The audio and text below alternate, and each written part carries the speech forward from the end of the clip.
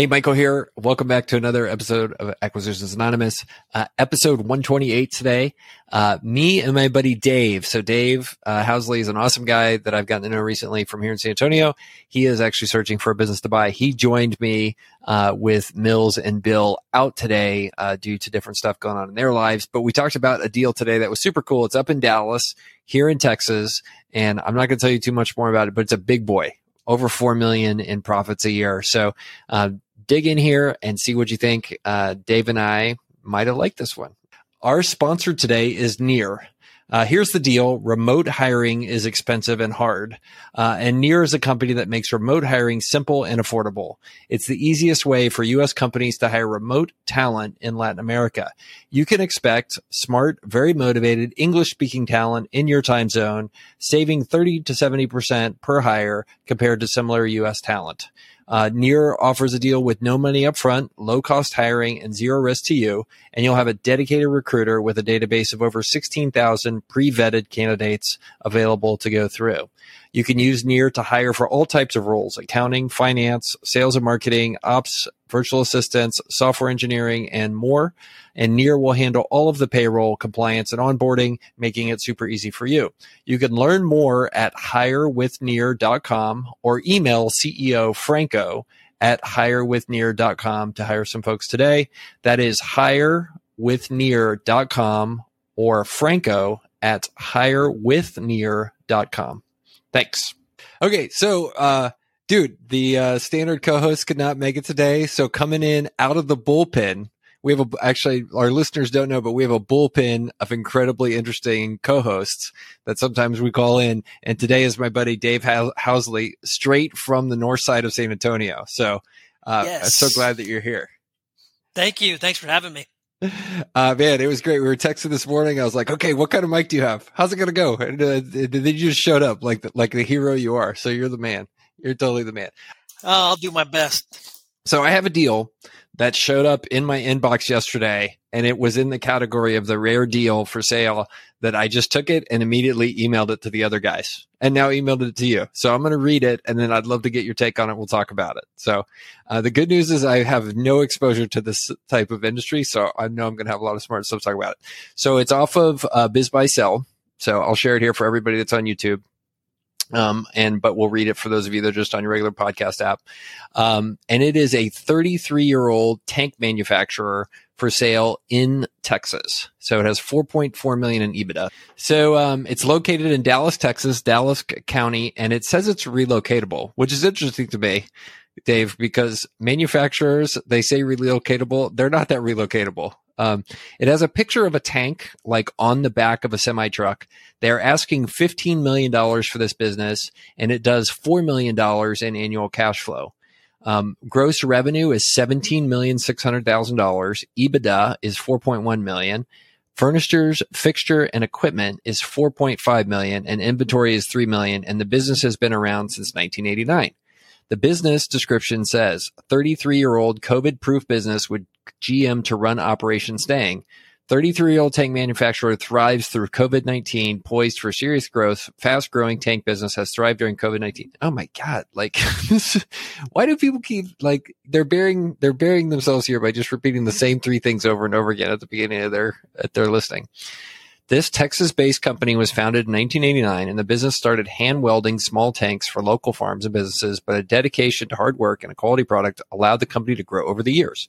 Operating a state-of-the-art facility, the company's above-ground tanks are high quality with strict specifications, serving the agricultural, chemical, petroleum, and manufacturing industries.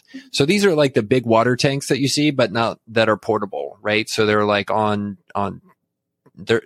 it's not like the giant like water like tanks that you see, or the oil tanks that you see that hold millions of gallons. These are like, I would say, $5,000 to $50,000 gallon tanks is what I'm reading here.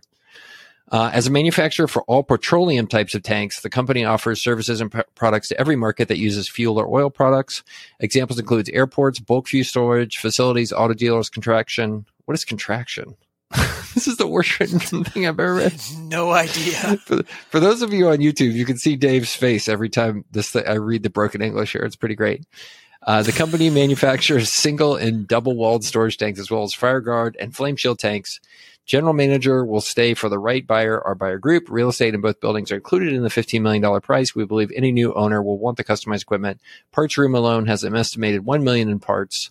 And to ensure both shops are at full capacity if a machine goes down, real estate and land will be leased for fair market value, reappraised at approximately $6 million. Last buyer was not a fit, and this listing will not last long on the market. Please contact founder CEO Michael D. Rubin at 469-995-6660 or Michael at Sell My Company Now once NDA is completed for more information. They operate out of a $95,000 building, 33 employees. FFE is included in the asking price, and facilities include 2 manufacturing facilities. Shop 1 is 40,000 square feet, and Shop 5 is 55,000 square feet. And man, they just keep repeating the same stuff over and over again. Seller will finance a little bit, and general manager who runs every and all aspects of both shops is staying long-term for the right buyer. Owner will be available to ensure a smooth transition to new buyer and buyer group and act as a consultant post-closing. And the owner is selling because they are retiring. So what do we think about this? And good news is, real fast, Dave, one of our things on the show is, do the brokers have a hat on, or are they touching their face in their picture? We know they're not trustworthy if they do that. And this guy just appears to be standing in front of his door. So Michael Rubin, if Michael they have a hat on. Dude, like, do not, yeah. Literally, I've had so much bad luck with people that show up to high-level business meetings in trucker hats, or people whose profile photos have them wearing like a chapeau, like, or a cowboy hat. Like, it's just bad. Like, don't wear a hat in your personal profile photo because it scares the crap out of me. So anyway, 33-year-old tank manufacturer for sale in Texas, $4.4 million in earnings. They're asking a little over 3 times earnings for it, so $15 million. What do you think about this? Are you ready to write a check? Well, there's a lot to like about it. One thing I'm confused is I think it says the real estate and the buildings are included at one point, and then it also says, well, we're going to lease that back to you. So I'm unclear right now if the real estate is included, but outside of that, I don't know much about this tank business. I'm wondering what kind of competition is out there for the tank business and what kind of market exists for new tanks. I mean, are there a lot of old tanks out there sitting around? And is there a huge demand for these new tanks? So that's the kind of thing I'd like to see first before writing a check on this. Yeah. Well, let's talk about the real estate a little bit. It's very confusing because you're exactly right. At one point in the listing, it says real estate, and it's in all caps, real estate and both buildings are included in $15 million price. And then later on, it says, okay, well, we'll lease it back to you. We'll lease back the property to you. So anyway, it's just bizarre. It's just bizarre in terms of how these things are written. Like, this is the thing that drives me nuts. Like, who's doing the copywriting on these listings? I mean, I do like the longevity of it. I mean, 33 years. Certainly I'd like to see as far back as we could go. I'd like to see the financials, and see, okay, they're making these claims, through COVID, this thing was doing well. Is this thing really growing, over the 30-year period, or, what kind of ebbs and flows have we seen? And I also like that the general manager is going to stay too. Especially for someone like me, I don't know about this tank business. The more intellectual, horsepower that stays on, the better here. Yeah. Well, I do like also, like, this is not a general purpose tank construction group. Like, these guys very specifically work on petroleum tanks, which, you're also specializing a bit more there to where, because you're selling a very flammable tank, my suspicion is that you're in a situation that you can specialize a bit around that stuff. So I think that's really super good. But I think you ask a great question. Like, what are the barriers of entry? What are the things that keep somebody from competing with me if I buy a business like this? And I think it's really interesting that probably the competitive moats have shifted over the years for this stuff to where I bet you what is this, the competitive moats at this point for this business are relationships with existing customers who come back every time they need another fuel tank. The second thing that's a huge moat is the institutional knowledge, right? Where these guys have been building tanks for 33 years. There's probably people that have been in there building tanks in his manufacturing facility for that long, because these are all custom, right? They're not mass producing these. Best what I can tell from this, it's like you send us an order, we produce you a tank, and it shows up. And then I think the third mode, which is something that they should just totally talk about, is you have 33 people working in this company who understand how to build petroleum tanks. Do you know how hard it is to hire 33 people now that know how to do this stuff? Like, it's impossible. Like, every manufacturer that I know can't find people that A, know this stuff, and B, want to do the work in the hot Texas summer. Like, I think that's really well, that's good. A good point too. I mean, I love that aspect of it. If you've got a lot of people that have been working in this company for that long and the owner wants to hang it up, I'm thinking, how many other people in here are going to want to hang it up soon? And then can you replace them? Is there that kind of talent and knowledge out there that can step in and keep this thing going? Yeah. Well, I mean, fortunately, the best way to probably train them is you have the ability to bring them in and have them get mentored by your existing people. I mean, you do have to like the 33-year-old thing, right? And it comes back to what you're talking about. Like, they survived COVID. Now, I think it's interesting that they're positioning this as something that did well in COVID, when actually COVID was precisely the time when businesses like this did incredibly well, right? It's like the shipping business, the e-commerce business. Like, I bet these guys were a huge COVID beneficiary. I would actually, just like you're talking about, want to see the trajectory of revenue prior to COVID. Like, what did it look like before then? Because this went through a period where supply chain was so screwed up, they could basically quote whatever they wanted for manufacturing tanks like this. Like, and I've bought from small scale manufacturers like this, and they were just suddenly during COVID, it was like, okay, well, we can only produce 10 of these a month, and whoever's paying me the most is going to be getting their order first. So what would you like to bid for your thing? And you pay 30% more than you did pre-COVID, or it just didn't show up. And it was just a huge mess. So I would really want to know, what did COVID actually do to this business? Because this almost smells like one of those companies that really benefited from. Yeah, I agree. From COVID. I mean, the some of the numbers really look great on this. I mean, revenue $17 million, cash flow $4 million, and I do like the fact that they spell out a lot of different markets that they sell into. A whole list here.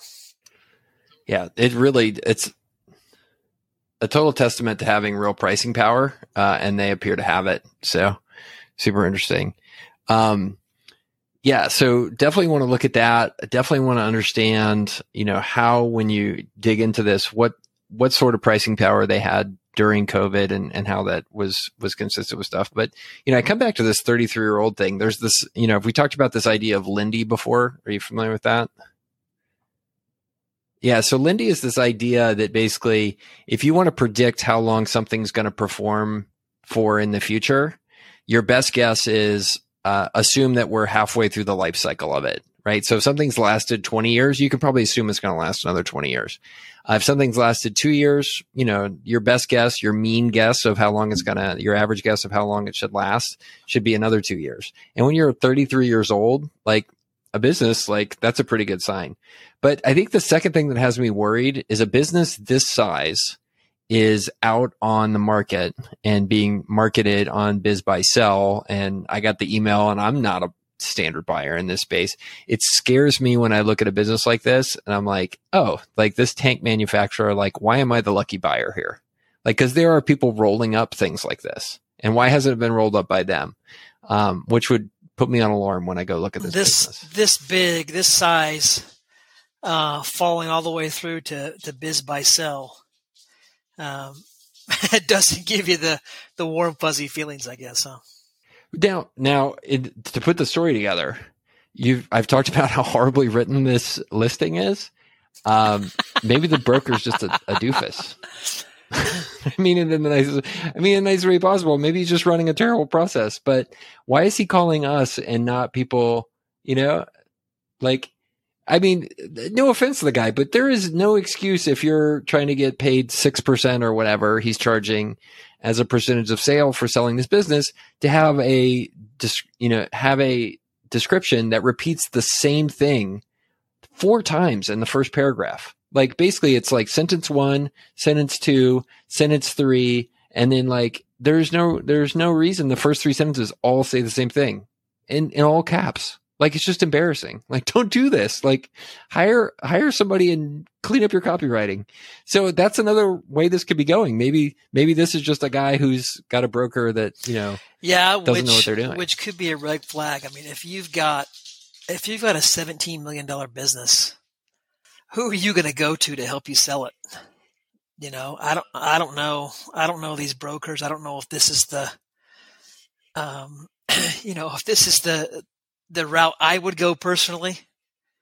But it seems like it's a well-established business. It's a profitable business.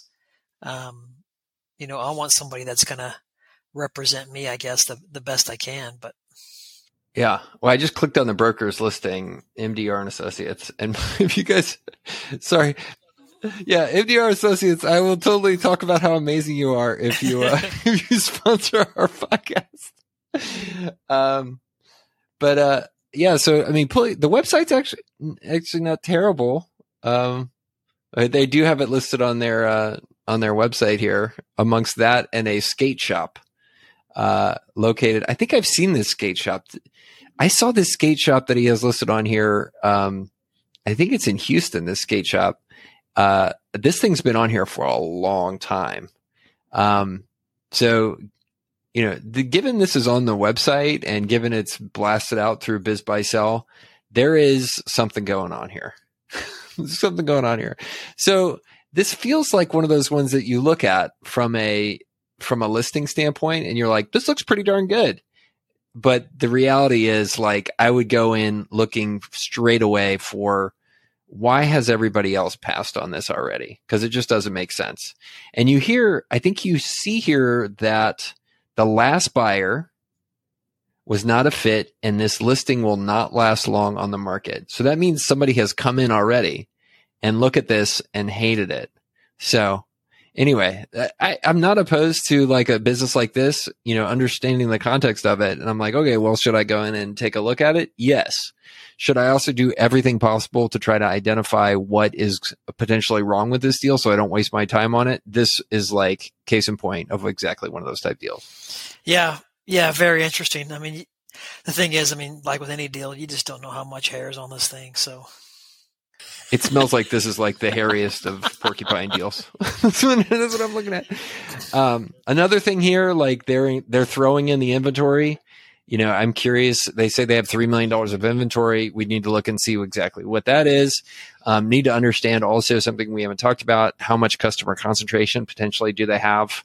A lot of times you go look at a business like this and they'll do, 17 million in revenue. And it turns out 14 of it goes to one like tank supply company out in Midland. And they're going over and over again to the same people.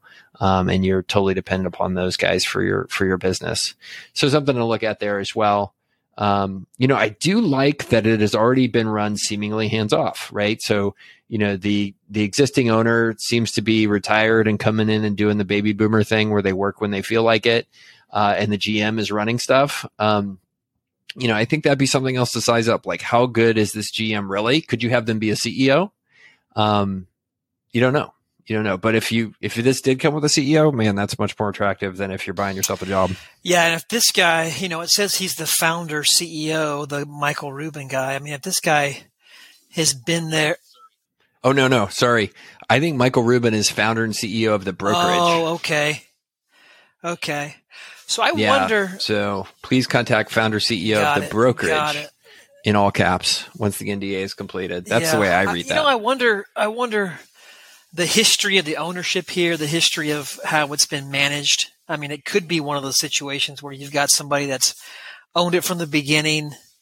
They've run it a certain way and maybe they haven't really maximized, a lot of the efficiencies there. So somebody could come in and really streamline things that, somebody knows what they're doing. So who do we think could potentially be the right buyer for something like this? At this price, it's pretty good. The downside is I don't think it's at the wrong size to be SBA eligible. But also, if the thing really does have a history of spinning off $4 million in cash, let's say you could go borrow 2 to 2.5 times EBITDA against this. So you do 8 million to 10 million in debt on this business, and it has hard assets, right? There's land coming with it. So a bank theoretically should like that.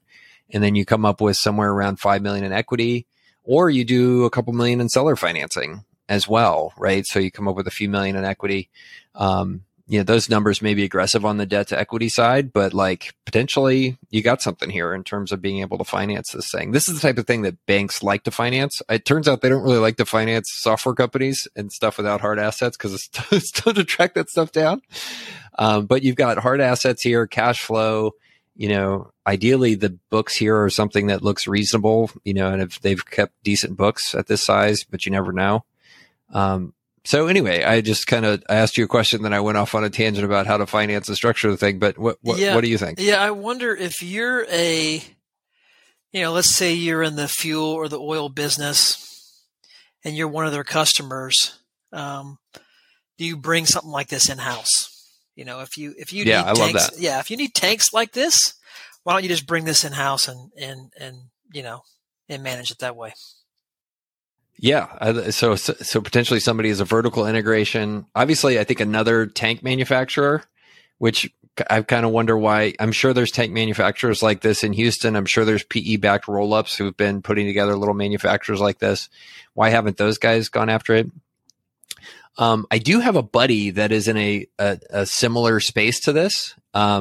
They do almost the same kind of welding and type stuff, but it's not tanks. So that's as far as I'll go on talking about what that guy does. It's about the same size, and it's located here in Texas as well. But they also have a manufacturing plant in Mexico where they've gone and they've created a facility in Monterrey. And I think like 2/3, 3/4 of their work actually gets done down in Mexico now. That's wild. That's wild. When you sent this over to me, the header of this email, and it says tank building business, I thought it was going to be tanks as like, artillery tanks. And I'm like, this will be cool. Potentially that is a much better business than this. I bet. Cause when you're selling tanks to the U.S. government, like that could be a really good business if you are the sole supplier for the M1 Abrams. I was going to say, yeah, if you got that contract, that's a business I want to be in. So. Yeah. I mean, occasionally I have people pitch me on government contracting businesses, and I know people in it. And the world of selling to the government and those type things is so weird and so political, and it's changing all the time. My friend, he has a business that does government contracting. And what happens to those government contractors? Have you ever looked into kind of the trajectory that'll happen with them? Like when they're startups? It's nuts. So they'll start out and it's just like two schmoes who know how to do like government contracting, and they'll like start out with, okay, like let's get one contract. And it could be like a generic, like staff 700 people at this call center in Alabama, right? And suddenly you go from 0 million in top line revenue to like 9 million because you take on some contract that nobody wants. Wow. And then the next thing you know, like that contract ends and you like have to fire 600 contractors, and then you're moving on to the next thing. And then it's feast or famine, and you've got somebody running around in DC doing the sales for you who knows everybody in the town and can call them and knows how to, identify when there's opportunities in the government procuring process. Like it's just this whole game that is just a totally different world from the real business world that you and I are in.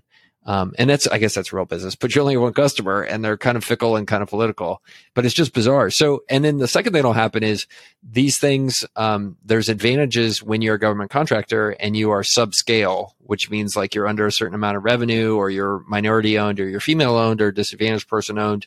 But once you get past that small business qualification, the clock starts on you to where you're in no man's land from a contractor standpoint. You don't have that small business label anymore after several years. And then you either have to sell out to one of the bigger contractors who has all the 4-star generals on their board, so they get lots of contracts all the time, or you have to shrink back down to where you go back to small business again. Like, it's this really precarious growth thing. So there are people that start these government contractors, grow them to a certain size, and then the moment the clock stops to where they're going to lose their small business certification to have those advantages and contracts, they flip to a bigger contractor, and then they go back and they start it again. And there's people who have done it like 3 or 4 times. It's just a bizarre world. Wow, that's incredible. So anyway, back to this deal. What about a search funder? Do you think a search funder should go do this deal? Boy, it might be worth digging into. I mean, there's definitely some things that would make me nervous right now, just based on the limited view of this from this listing. But it might be worth looking into. I mean, the numbers are so good. I mean, I'd love to be the owner of it, right? Yeah. But it's just a matter to me of, how much, what's the runway here? How much life does this have left? If I'm gonna pay, a hefty amount for something like this, I'm hoping to get my money back pretty quick. So. Yeah, I hear you. Well, look, okay. So here, imagine a structure for this that looks like this. Let's say you negotiate the guy down to 14 million. So we buy it for 14 million, and you get him to seller finance 2 million of it. So then we're left with 12 million. You go put together 3 million in equity, and you borrow 9 million in terms of debt to buy the thing. In theory, let's say that 1 million of that 4 million earnings gets eaten up by interest and all that kind of stuff. And so you could potentially be generating 3 million in cash flow, on 3 million in investment. I mean, I like that. That's hard to walk away from, right?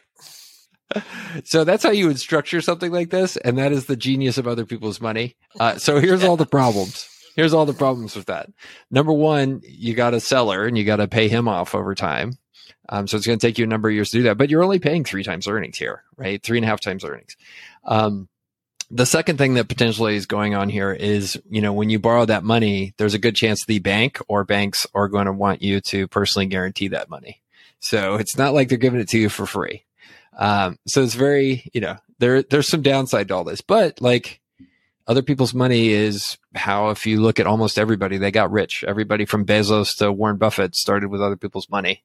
And that's the way to create leverage in a lot of this stuff. So anyway, people do ask, like, how would you structure this? Like, that's the structure I would start with. And the more I talk about it, the more I'm like, why the hell am I not doing this? This seems like a good deal. I'd love that cash flow. No doubt about it. Right. I mean, for me personally, I've got business interests in Dallas already. And it's like I know this, I know the world of the people that work in this. Like, I mean, everything about this is there. Maybe I should sign the NDA. This is much better than that sign shop I looked at. Okay. On that note, I think we beat this one all the heck. So, hey, it's relocatable too, right? No, this is just the dumbest thing. You don't relocate this from Dallas. What are you doing? Like, come on.